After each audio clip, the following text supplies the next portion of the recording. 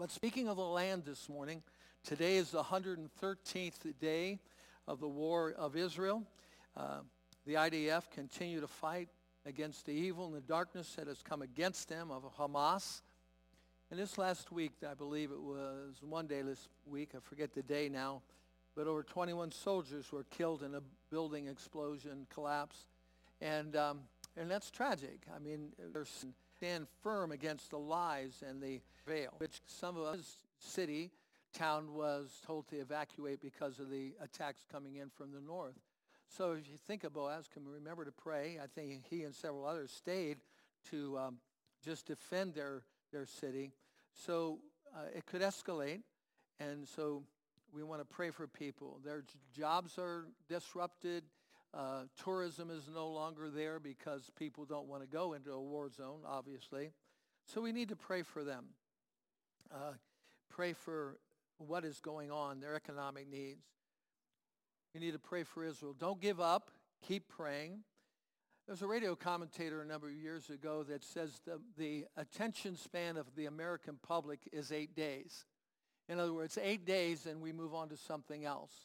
And ever since I heard that, I've tracked that. About 8 days, you'll get a headline news, and then it will go away. And whatever happened to that? Because we move on to another difficulty. Well, sometimes that happens in prayer, too. We pray intensely for 4 or 5 days, maybe 8 days, and then afterwards we move on our prayers. But those needs are still there to pray. It's a lot. We must continue to pray for every battle that we are in spiritually. The abortion issue, we need to continue to pray. Last week was Sanctity of Human Life Sunday. We need to pray, continue to pray against the sex trafficking that is going on for our children, for our nations, for our families, for our church. We need to be a people of prayer in these days and continue to do that. So if you would just join me in prayer as we begin this morning. Father God, I thank you that you are a God of exchange where we can bring our troubles, our trials, our sickness, all those things and receive from you the joy of the Lord. I pray that we might be able to walk in your joy. We might really understand where that comes from. And so, Lord, we give you Israel again. That belongs to you, and we thank you for that land. Thank you for that our Savior came out of that place, out of that land. And I thank you for that you're going to return to the land of Israel, the land you called your own. So we pray for them today. We pray for safety. We pray for wisdom. We pray for their leaders. And also, Lord, we continue to pray for the Akron Pregnancy Service and so many more that are ministering to people in those facing those choices. I pray for life, Lord. We speak life, not death. We speak against the murder of abortion. So, Lord, we're holding up and trafficking and all the other things. Lord, you know this world, and you know what we face. So we're asking you to have your way, have your will. Make victory be always to you, Lord, the victory and praise. So, Lord, we give you this time this morning. We give you our hearts in Jesus' name. Amen. Amen. Well, this morning, we're going to continue in our study of the book of Colossians. Colossians, please turn there in your Bible. If it's flops open there, that's a good thing because we're going through this letter and we're facing it time after time after time, the things that God has done. And we come to a section of Scripture where in the book of Colossians chapter 3, Paul in his writing moves us from teaching us things we need to know about God, things we know about ourselves, things we need to know. And it's called teaching. It's the doctrine part of his writing, chapters 1 and 2. He never quite gives up with that because we'll see some things this morning. But the idea is he wants to fill our minds with truth in who we are in Christ and all that God has done for us through his son Jesus. And so as we're learning these things, then comes the place where that phrase comes, now the rubber meets the road. We got to see how this lives out. How does this work out in our lives? The practical living out of the truth that we know. And that's always a difficulty, isn't it? We learn something, but can we do it? Can we apply it to our lives? I remember in college and school and all those kind of places, you're studying these courses. And one of the things that I'm facing with my grandchildren, of course, my own boys said the same. What difference does it make if I can know what a parallelogram is? Well, wait, you need that when you're making cookies and when you're working on a car. You got to know what that stuff is. I don't need to know it, Dad. I don't want to learn it. You got to learn it, right? And somewhere along the line, you might apply that particular truth, but it's learning things, and then really it's the application. There are people that need to know that information in their chosen professions and so forth. Not sure I need to know it, but some of you might really need to know. If you don't know what a parallelogram, look up in Google after church, and it might come back to you. All right. This passage that we're going to look at, and let me read it for you. Go to Colossians chapter 3, verse 12 to 14. Verse 12, therefore, as God's chosen people, holy and dearly loved, clothe yourselves with compassion, kindness, humility, gentleness, and patience. Bear with each other and forgive one another. If any of you has a grievance against someone, forgive as the Lord forgave you. And of all these virtues, put on love, which binds them all together in perfect unity. We're going to just take that block, that paragraph, and look at it this morning. It is a very important one. It looks very self-explanatory. I mean, put these things on. We all sort of know what those things look like. But how does that get applied in my life? But this is a passage of Scripture that throughout the years I've often used in a marriage ceremony, at the wedding, when I give my words to the bride and groom. I will go to Colossians chapter 3 and tell them, clothe yourself with these things. Put on your clothes with these. Don't put on anger and bitterness and jealousy and covetousness and all that kind of stuff, but put on love or compassion, kindness, humility, gentleness, patience. Learning how to do that. Don't come into your marriage to put on the garments of war and anger and bitterness and self-centeredness. And all young couples look at me and said, okay. If I'd ask them 3 months later, how's that working for you? We don't know where the closet is. We learned how to, I want my way kind of thing. I know there's not any married couples in here have ever experienced that one, have you? Are you here? Is anybody here? Wake up the person beside you and tell him to respond a little bit, because if he doesn't get response, he preaches a lot longer. Okay? So if you respond a little bit, I'll hurry up and get done, okay? You see, we've got to wear the clothing of a righteous person, a clothing of the citizenship of heaven. And Paul writes to them, clothe yourself. He begins this section as therefore. What is the therefore? You have to go up above and say, this is what he's saying. And said, because of all that I've said here, therefore do this and live like this. And the thing that he goes back to is verse 11. And I'll just get the last several words. Christ is all and is in all. Therefore. So if Christ is all and in all, he is all I need. I used to sing a chorus years ago. He is all I need. He is all I need. Jesus is all I need. Why? Because he can supply every need that I have. And he teaches me how to live in a world like this. And so he's all that I need in all of life's disappointments. When things don't go the way you planned on them, whether you're in sickness or trial or trouble, he's all that you need to know him. You've got to know Jesus. He's all in all. In times when you're being tempted, things are coming at you, and your flesh rises up and you want to respond to that. Christ is all you need. He is your victor. He is your strength. And he's given us of the Holy Spirit that we can stand against that. Even in the hour of death, he's all you need. When Mom passed away a couple of weeks ago, about a month ago now, I understood more of what that means with Christ is all in all. When your loved one passes away, is he there in death? Yes, he has victory over those who are in fear of death, held by the bondage of death. He has been victor over that. And if you know the Lord Jesus, then it becomes a stepping stone into heaven, absent from the body, present with the Lord. He is all we need. And it says that Christ is all and in all. He is both the loving God and an almighty God. He loves us to the uttermost, the farthest reach you can even imagine. And he's also powerful, the power that upholds everything in his universe. He is all. Now, throughout this letter, Paul has been continuously telling them who they are. Who are you? And he says it over and over again. Let me go back. Let's go to chapter 1. I'm going to look at just a couple of verses here. Colossians chapter 1. And look at verse 12. I'm just going to pick out some of the things we've already studied and looked at over the weeks. Verse 12. Giving joyful thanks to the Father who has qualified you to share in the inheritance of his holy people in the kingdom of life. light. So he said, you are a qualified person to enter in to all of my kingdom matters, my authority, my throne. You are qualified to do that and all that to go. Holy people, kingdom of light. Look at verse 14. He says, in whom we've received redemption, the forgiveness of sin. You are redeemed. Verse 13 says you've been rescued. You are a rescued person, redeemed. Look down at verse 22. Verse 22. He said, but now he has reconciled you by Christ's physical body through death to present you holy in his sight, without blemish and free from accusation. So he's already forgiven us. He's reconciled us. And then we can be presented without blemish and free from accusation. I tell you, these are major statements because most of us walk around with some shame and some guilt going on.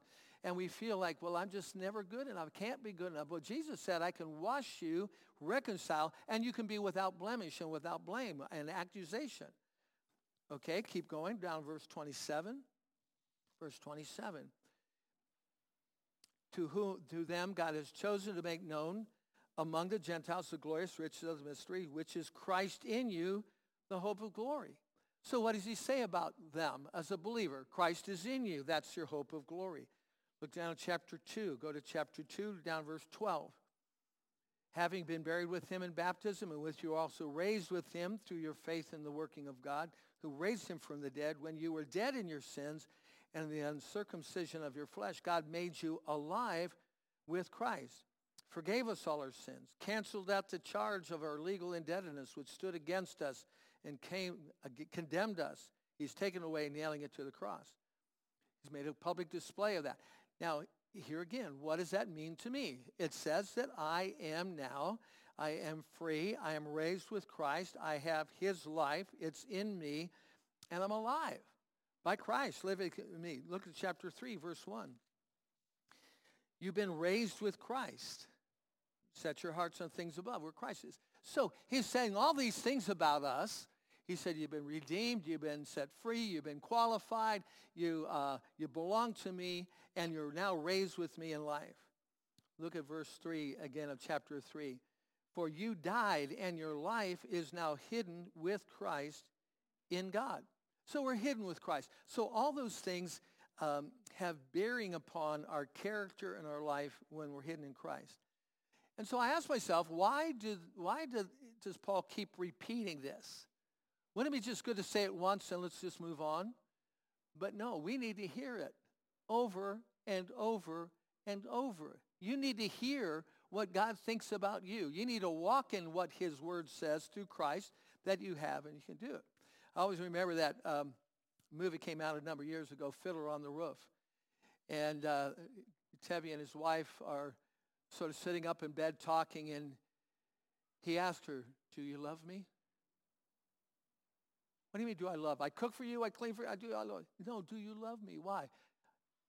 And I know the answer that many people give. If I ever change my mind, I'll tell you. You know? No, do you love me? Why? We need the affirmation that we're loved. There's no greater thing as a child that you see that child coming, I love you. I love you. Why? We need to hear it. For some of you in this room, you haven't heard those words for a long time. So I'm here to tell you the Bible says that God loves you. God loves you. In fact, turn to a person closest to you and say, God loves you. Tell them that. That might be the first time they've heard the words loved for a long time. God loves you. He says so in his word. For God so loved you that he gave his son. So now again, in verse 12 of chapter 3, Paul says some things to the people that they needed to hear. Again, I just gave you about 5 or 6 verses up to this point, and now in chapter 3, verse 12, he says, therefore, as God's chosen people, holy and dearly loved. There's 3 words that are given by inspirational Holy Spirit that are going to say things that you need to hear again this morning. Number 1, he said, you are chosen by God. Now, I don't know if you were an athlete or a good ball player or someone who did good, but if anybody remembers, all the guys would line up. We'd choose 2 captains, and they would choose you. Well, I want him. Well, I want him. I want him. I want her. I want her. I want it. And then they get down to that last scroll, and it gets, nobody wants me. Well, you got to take him.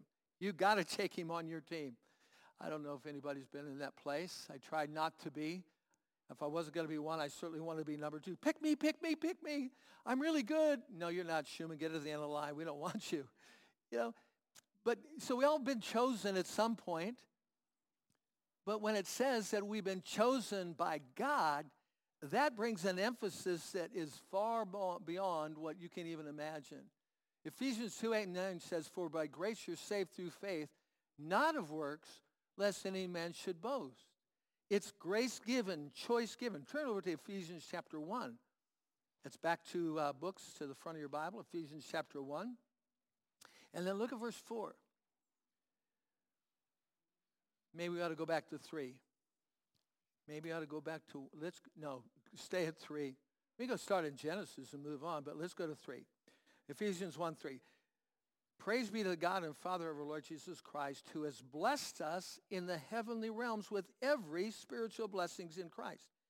Listen, here it is. For he chose us in him before the creation of the world to be holy and blameless in his sight. In love, he predestined us for adoption to sonship through Jesus Christ, and according with his pleasure and will. He has chosen us. Not only does I said God loves you, but he has chosen you.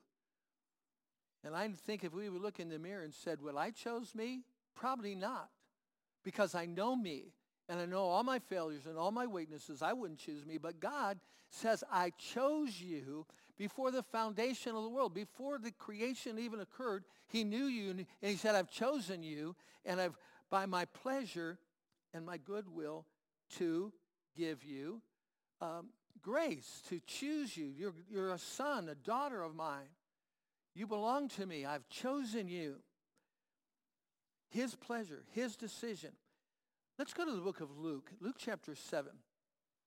I was reminded of a story about forgiveness and part of the choosing of and forgiveness. And what response that should engender within my own heart. Luke chapter 7 and verse 36. Luke 7, verse 36. It says, when one of the Pharisees invited Jesus to have dinner with him, he went to the Pharisee's house and reclined at the table. A woman in that town who lived a sinful life learned that Jesus was eating at the Pharisee's house, so she came there with an alabaster jar of perfume. Verse 38. As she stood before him at his feet weeping, she began to wipe his feet with her tears. Then she wiped them with her hair, kissed his feet, and poured perfume on them. What an intimate, what a story. What an event that took place. Can you imagine? You're sitting there. Here comes this woman who doesn't have a good reputation in town. She was, she was terrible. She was sinful life. And she comes in, and she's just weeping, and puddles are happening. Her tears are flowing down, and puddles are happening, and they're landing on Jesus' feet. And she's bowed so low with her long hair. She begins to wipe off her tears with her hair. And then she takes this alabaster box full of perfume, which could have been worth a year's wages. So if a year's wages now, I don't know what they say it is, $25,000, $30,000 a year, whatever that annual average wage is for an American, it's worth $30,000. I mean, it's expensive. That's what it was worth. But she's pouring it onto his feet.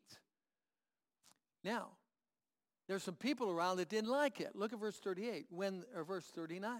When the Pharisee who had invited him saw this, said to himself, if this man was a prophet, he'd know who is touching him and what kind of woman she is, that she's a sinner.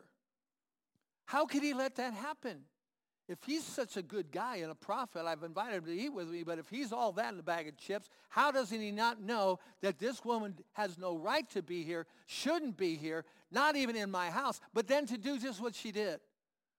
He rises up in indignation inside of himself.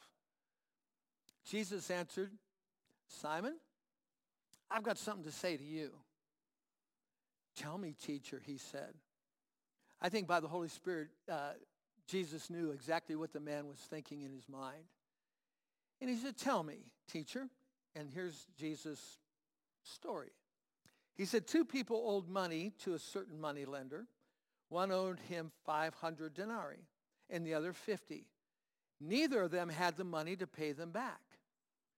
So he forgave the debts of both. Now, which one of them will love him more? Simon replied, I suppose the one who had the bigger debt forgiven. You've judged correctly, Jesus said. Then he turned to the woman and said to Simon, you see this woman? I came in your house. You did not give me any water for my feet, but she wet my feet with her tears and wiped them with her hair. You didn't give me a greeting kiss, but this woman from the time I entered has not stopped kissing my feet. You didn't put oil on my head, but she has poured perfume on my feet. Therefore, I tell you, her many sins have been forgiven as her great love has shown. But whoever has been forgiven little loves little. And he goes on with the story. When you and I understand the grace that God has given to us in forgiving us of our sin, there should be a response of weeping at his feet. How could he do that? How can he forgive after all that I've done? Because if you think salvation and your relationship with God is simply based upon your ability to live at a certain standard, to behave in a certain way, to have a good reputation out there, you're not going to love God very much. By that I mean, he who has sinned much, forgiven much, will love much. To really understand. Because when I understand my desperate condition, and to think that the God of heaven chose me, the God of the universe who put the stars in place, came and forgave me, what else can I do but love him all the more? I don't want to take you back to your day of your salvation, but to that time period, whatever it is. Do you remember the joy? The absolute washing over from sin? Think of that. God has chosen you. He made a decision. As Jesus said to the woman, I could go on, he said, your sins are forgiven you. Everything you've done in violation to what is true and right, it's sin, it's evil, but you're forgiven. And he looks at Simon and said, listen, Simon, you got this all wrong. You're not understanding. He who has forgiven little loves little. Loving God has to be based on what he's done for us. Go to the book of John, Gospel of John, back to the end, back of your Bible, back chapter 15. You go down to verse 16. Jesus teaching about the vine and the branches. He's teaching his disciples, and he said to them, verse 16, you did not choose me, but I chose you and appointed you so that you might go and bear fruit that will remain. He said, I chose you. You didn't choose me, I chose you. So if you go back to chapter 6 and verse 37, chapter 6 and verse 37, he said, all that the Father gives me will come to me. Whoever comes to me, I will never drive away. Coming to Jesus. The Father gives them to me. Look over verse 44 of John chapter 6. He said, no one can come to me unless the Father who sent me draws them, and I'll raise them up at the last day. So what is the issue here? Is that when the Bible says, therefore, chosen by God, that is packed full of grace. It's packed full of forgiveness. It's packed full of a reality that we weren't much to be bargained for. But he declared that we're worth it when he forgives us of our sin, chosen by God. Now, if you can't get anything more out of this morning, grab hold of that one. God has chosen you. And in that, he values you. In that, he forgives you.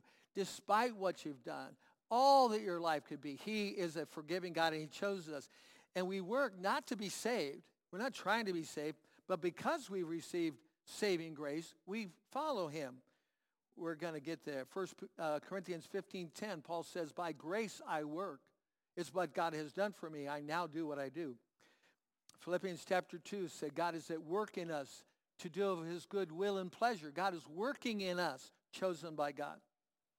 Well, back in Colossians chapter 3, verse 12, he says another word, chosen by God and holy. Holy. There's a word that we don't want to attach to ourselves either. We don't want to say that we're made holy. That sounds so full of pride and so whatever that we would never say, well, I'm a holy person. Well, who do you think you are? But I'm telling you, in God's word, it says you're holy. You have been set apart. Look at verse 12 again. God's chosen people, holy. Holy. You see, we're set apart. Believers set apart from the world to be righteous in Christ, to serve God. Because, let's go back to Exodus chapter 19. Exodus chapter 19. Keep something there in Colossians, Exodus 19. And it began, and it said, concerning Israel, the Jewish people, when he brought them out of Egypt, in Exodus 19, verse 4, say to the people, tell them this, verse 4. Exodus 19:4. You yourselves have seen what I did to Egypt and how I carried you on eagle's wings and brought you to myself. Now, if you fully obey me and keep my covenant, then out of all the nations you will be my treasured possession. Although the whole world is mine, you will be for me a kingdom of priests and a holy nation. I brought you to myself, set you apart, that you might be a kingdom of priests. 1 Peter chapter 1, it says that, 1 Peter chapter 2, 9 and 10, it says you're chosen people to be a holy people, a priesthood. Now, what is the reaction of one who has been chosen by God and now set apart to be used by God, made holy in Christ? Paul said in 2 Corinthians 7:1, he said, now purify yourself, practice holiness, begin to separate from sin in the world. So far we got two great statements about us, chosen by God and made holy.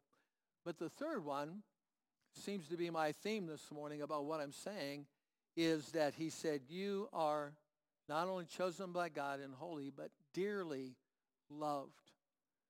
As God's chosen people, holy and dearly loved. Dearly loved. I remember last year about this time, my mom, she was 96 when she passed away, so she would have been 94 or 5. She had just turned 95. And she came across a hymn that said, no one ever cared for me like Jesus. And she made that her theme. If you got a card from her anytime, she put a little piece of paper that had the words to that hymn in the card. She had it made up. Some of us went together and bought her a sweatshirt that said, no one ever cared for me like Jesus, because that opens up a set of conversation. What do you mean no one ever cared for you like Jesus did? Well, I had a husband for 70-some, whatever years they lived, 60, 70 years, whatever it was they were together. And we had our struggles. And he said he loved me, but no one loved me like Jesus did. I had a bunch of kids. They said they loved me, but nobody ever loved me like Jesus did. Why is that? Because Jesus sees beyond our faults and he loves us. No one ever cared for you like Jesus does. I was getting ready for the sermon this morning, and I said, dare I do this? Somebody say, I dare you. Just say, I dare you. I'm not doing it. I don't care if you dare me. No. That's like I gave this excuse, or we all tried to give it to our parents one time. Well, everybody else was doing it. Well, if they told you to jump off a bridge, would you do it? Well, they did it. Everybody's doing it. So you just dared me. So here it is what it is. I want you to sing a little chorus with me. You know it. If you don't know it, you're going to learn it. I think you know it. Jesus loves me. Come on. This I know, for the Bible tells me so. Little ones to him belong. They are weak, but he... You're doing pretty good, yes. Yes, Jesus loves me. Yes, Jesus loves me. Yes, Jesus loves me. The Bible tells me so. If anybody asks you what you did at church yesterday, said we had to sing a song. Jesus loves me. And you sing it for them, and they'll be amazed if you get all the way through it.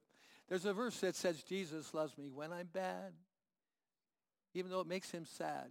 Anyway, none of that. You just sang that song. Jesus loves me. When it says, the Bible says that you are dearly loved by God, the Bible says it, I know it because I've experienced. You need to know it. You need to live in the loving hand of God. Jesus loves me. This I know. And the interesting thing about love, it's a motivation for so many activities, even in the natural world. What you love, you're going to do. It causes you to go to something. If you love sports, you watch sports. If you love hot dogs, you eat a lot of hot dogs. If you love your dog, you pet your dog and feed your dog. Whatever you love, it motivates you. But I'm telling you that what this scripture is talking about is not that kind of love. It's a love that is birthed and born and a motivator for what the fact is you've been chosen by God. You've been made holy by him, and he dearly loves you. Because the verse 12 says, therefore, as you've been chosen by God, now clothe yourself. Verse 13. Clothe yourself with these things. So you look at verse 13, back in Colossians. Clothe yourselves with, and he gives a list, compassion, kindness, and so forth. It would be an interesting study for you to make. I tried to do a little bit of it, but I gave up because it's too big. Is to study all the places where it talks about clothes in the Bible and garments. We began this today and there was a reason we sang it, put on the garment of praise. Put on the garment of praise for the spirit of heaviness. Put on who you are. Put on, clothe yourself out of what he just said about you, that you belong to him. He loves you. He's chosen you. Belong to him. Last night I watched the play that my granddaughter was in called Annie. Many of you know that little story about a little orphan girl, and she wanted to find her mom and dad, and Daddy Warbucks found her and all that stuff. Well, my granddaughter did not have a lead part. She was just simply an orphan in the back. I said, she could do that. Never mind. I'm like a typical grandpa, and what Ken and Juan are going to become, they're going to be all this grandparent thing, I know, now since they are grandparents. But anyway, you get to love your grandkids, and you think how great they are. But anyway, the storyline is very interesting because as an orphan, they felt abandoned. Nobody loves me. Nobody cares for me. But in the story as it goes, here's this rich guy, Daddy Warbucks, who said, I want an orphan with me over Christmas. So they find Annie, and she comes, and you know how that story turns out. But he tells her in the play, in the story of Annie, he comes and said, my mom and dad were killed. I had nobody, and I was an orphan, and I became wealthy. And she gives well, you did pretty good for yourself, didn't you? And he said, I want to help you. And in the story, he adopts her at the end, and she becomes his child. And I thought, isn't that the way it is? We've been left without hope, without God, and God comes in through Jesus, draws us to the Father, and he says, you belong to me. You now have a name. Now you don't dress in orphan clothes anymore. You dress in Daddy Warbuck clothes. You belong here. And he said, I remember one scene of the play last night. She said, he said, well, now where shall we begin? And Annie said, well, I'll start scrubbing the floors here, and I'll take the grapes. She said, no, no, no, no, no. You're a child of Daddy Warbucks now. You're adopted. You don't do that anymore. That's for other people. You are elevated. You have reason. You have purpose. So I'm just thinking about how this stuff works out. Now, this is not a play. It's not a story. It's truth. And therefore, he said, as God's children, now clothe yourself. I began to think about clothes in Scripture. They're very interesting. You ready for another adventure in your Bible? I make you turn all the time, don't I? I want you to know what your Bible says. So go to Genesis chapter 3. Start at the very beginning pages. And I believe that this is the first mention of garments in the Bible. Clothing. They're an interesting, it's an interesting truth. I just want to give you a few of those. In Genesis chapter 3, verse 21, Adam and Eve had disobeyed God. They came under judgment of God that says you have to leave this garden. And verse 20 said, the Lord God made garments of skin for Adam and his wife, and he clothed them. God himself, please notice the words that it said. He didn't tell one of the angels. He didn't think, well, snap is going to happen. He made it clothing for them to cover them.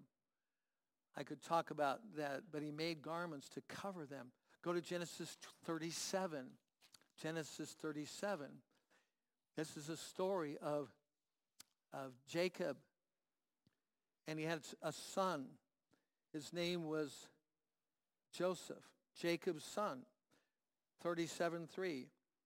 Now Israel loved Joseph, Israel loved Joseph more than any of his other sons, because he had born to him in his old age, and he made an ornate robe for him.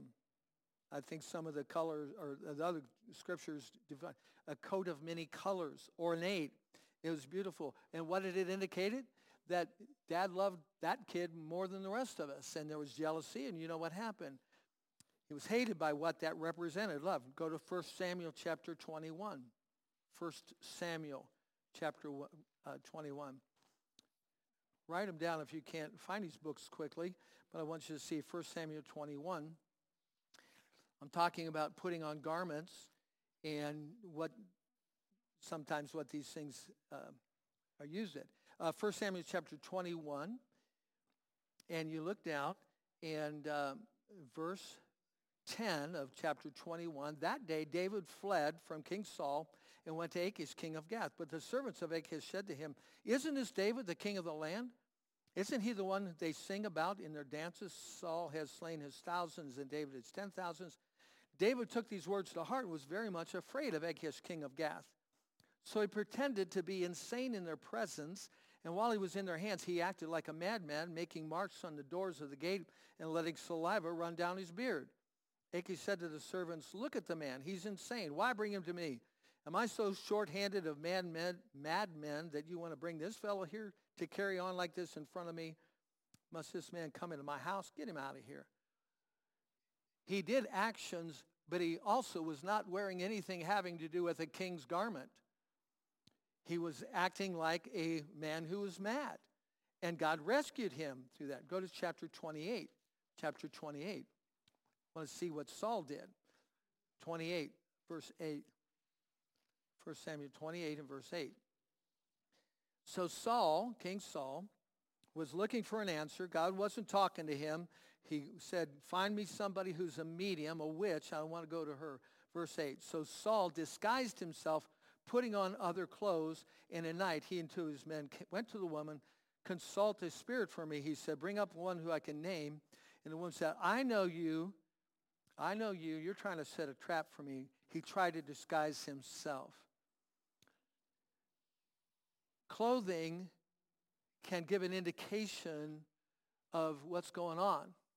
There's a lot of these stories I'm giving you, these events that happen that we could take time and look at every one and analyze all of them, but every one of these have clothing that indicated something.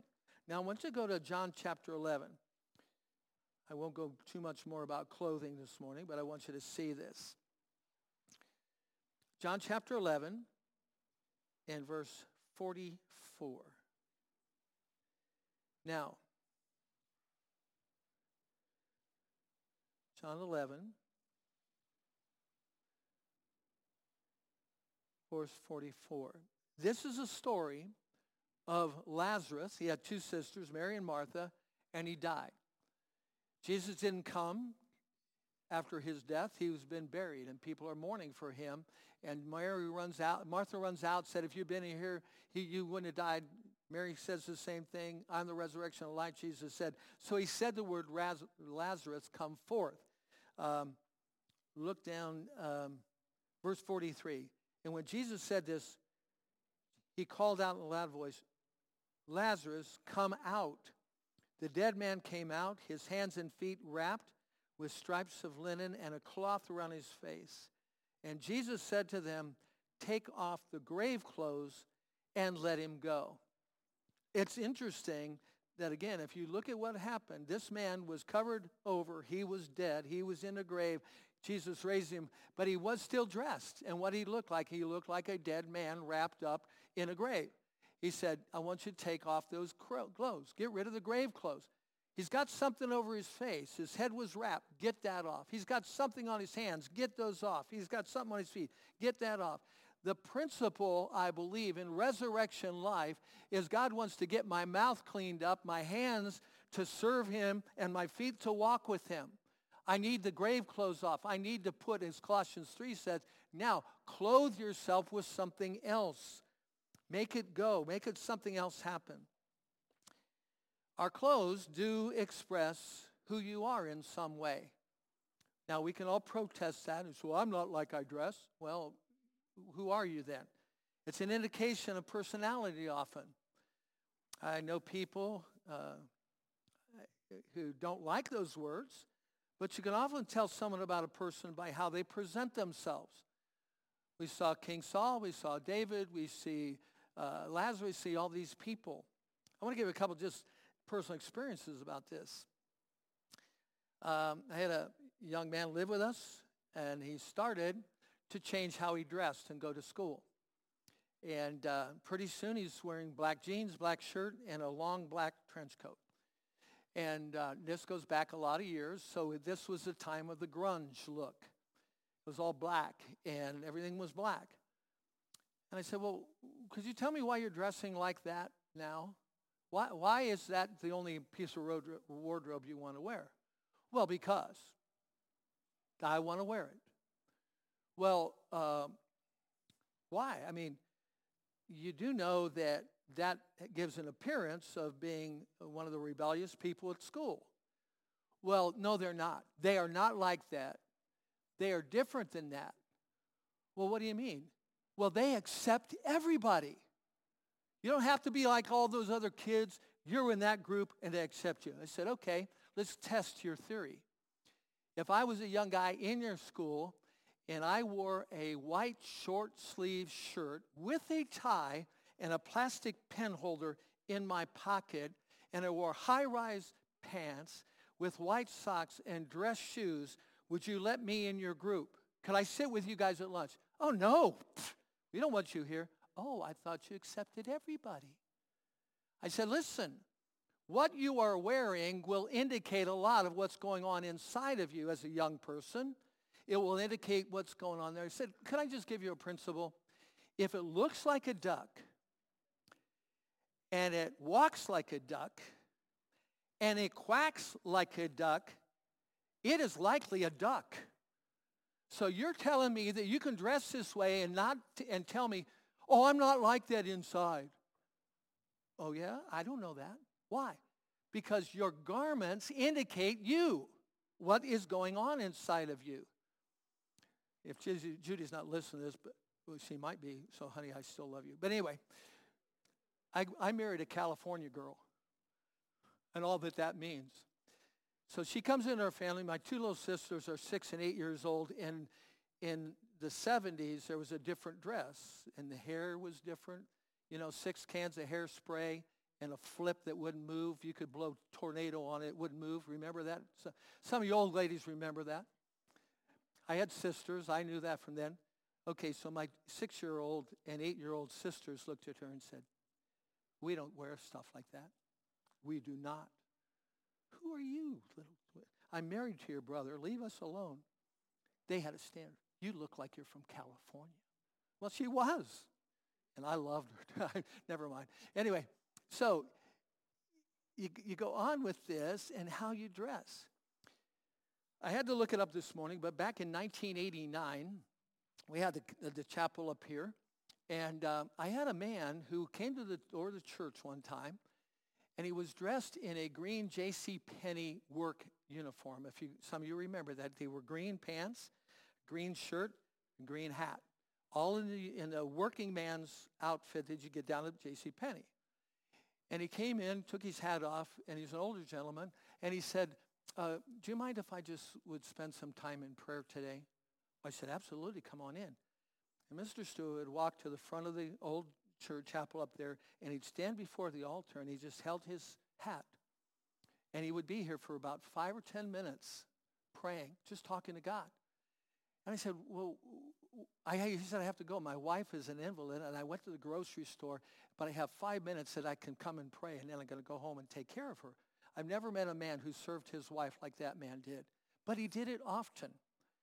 Green pants, green shirt, green hat, came, took his hat off, and prayed and talked to God.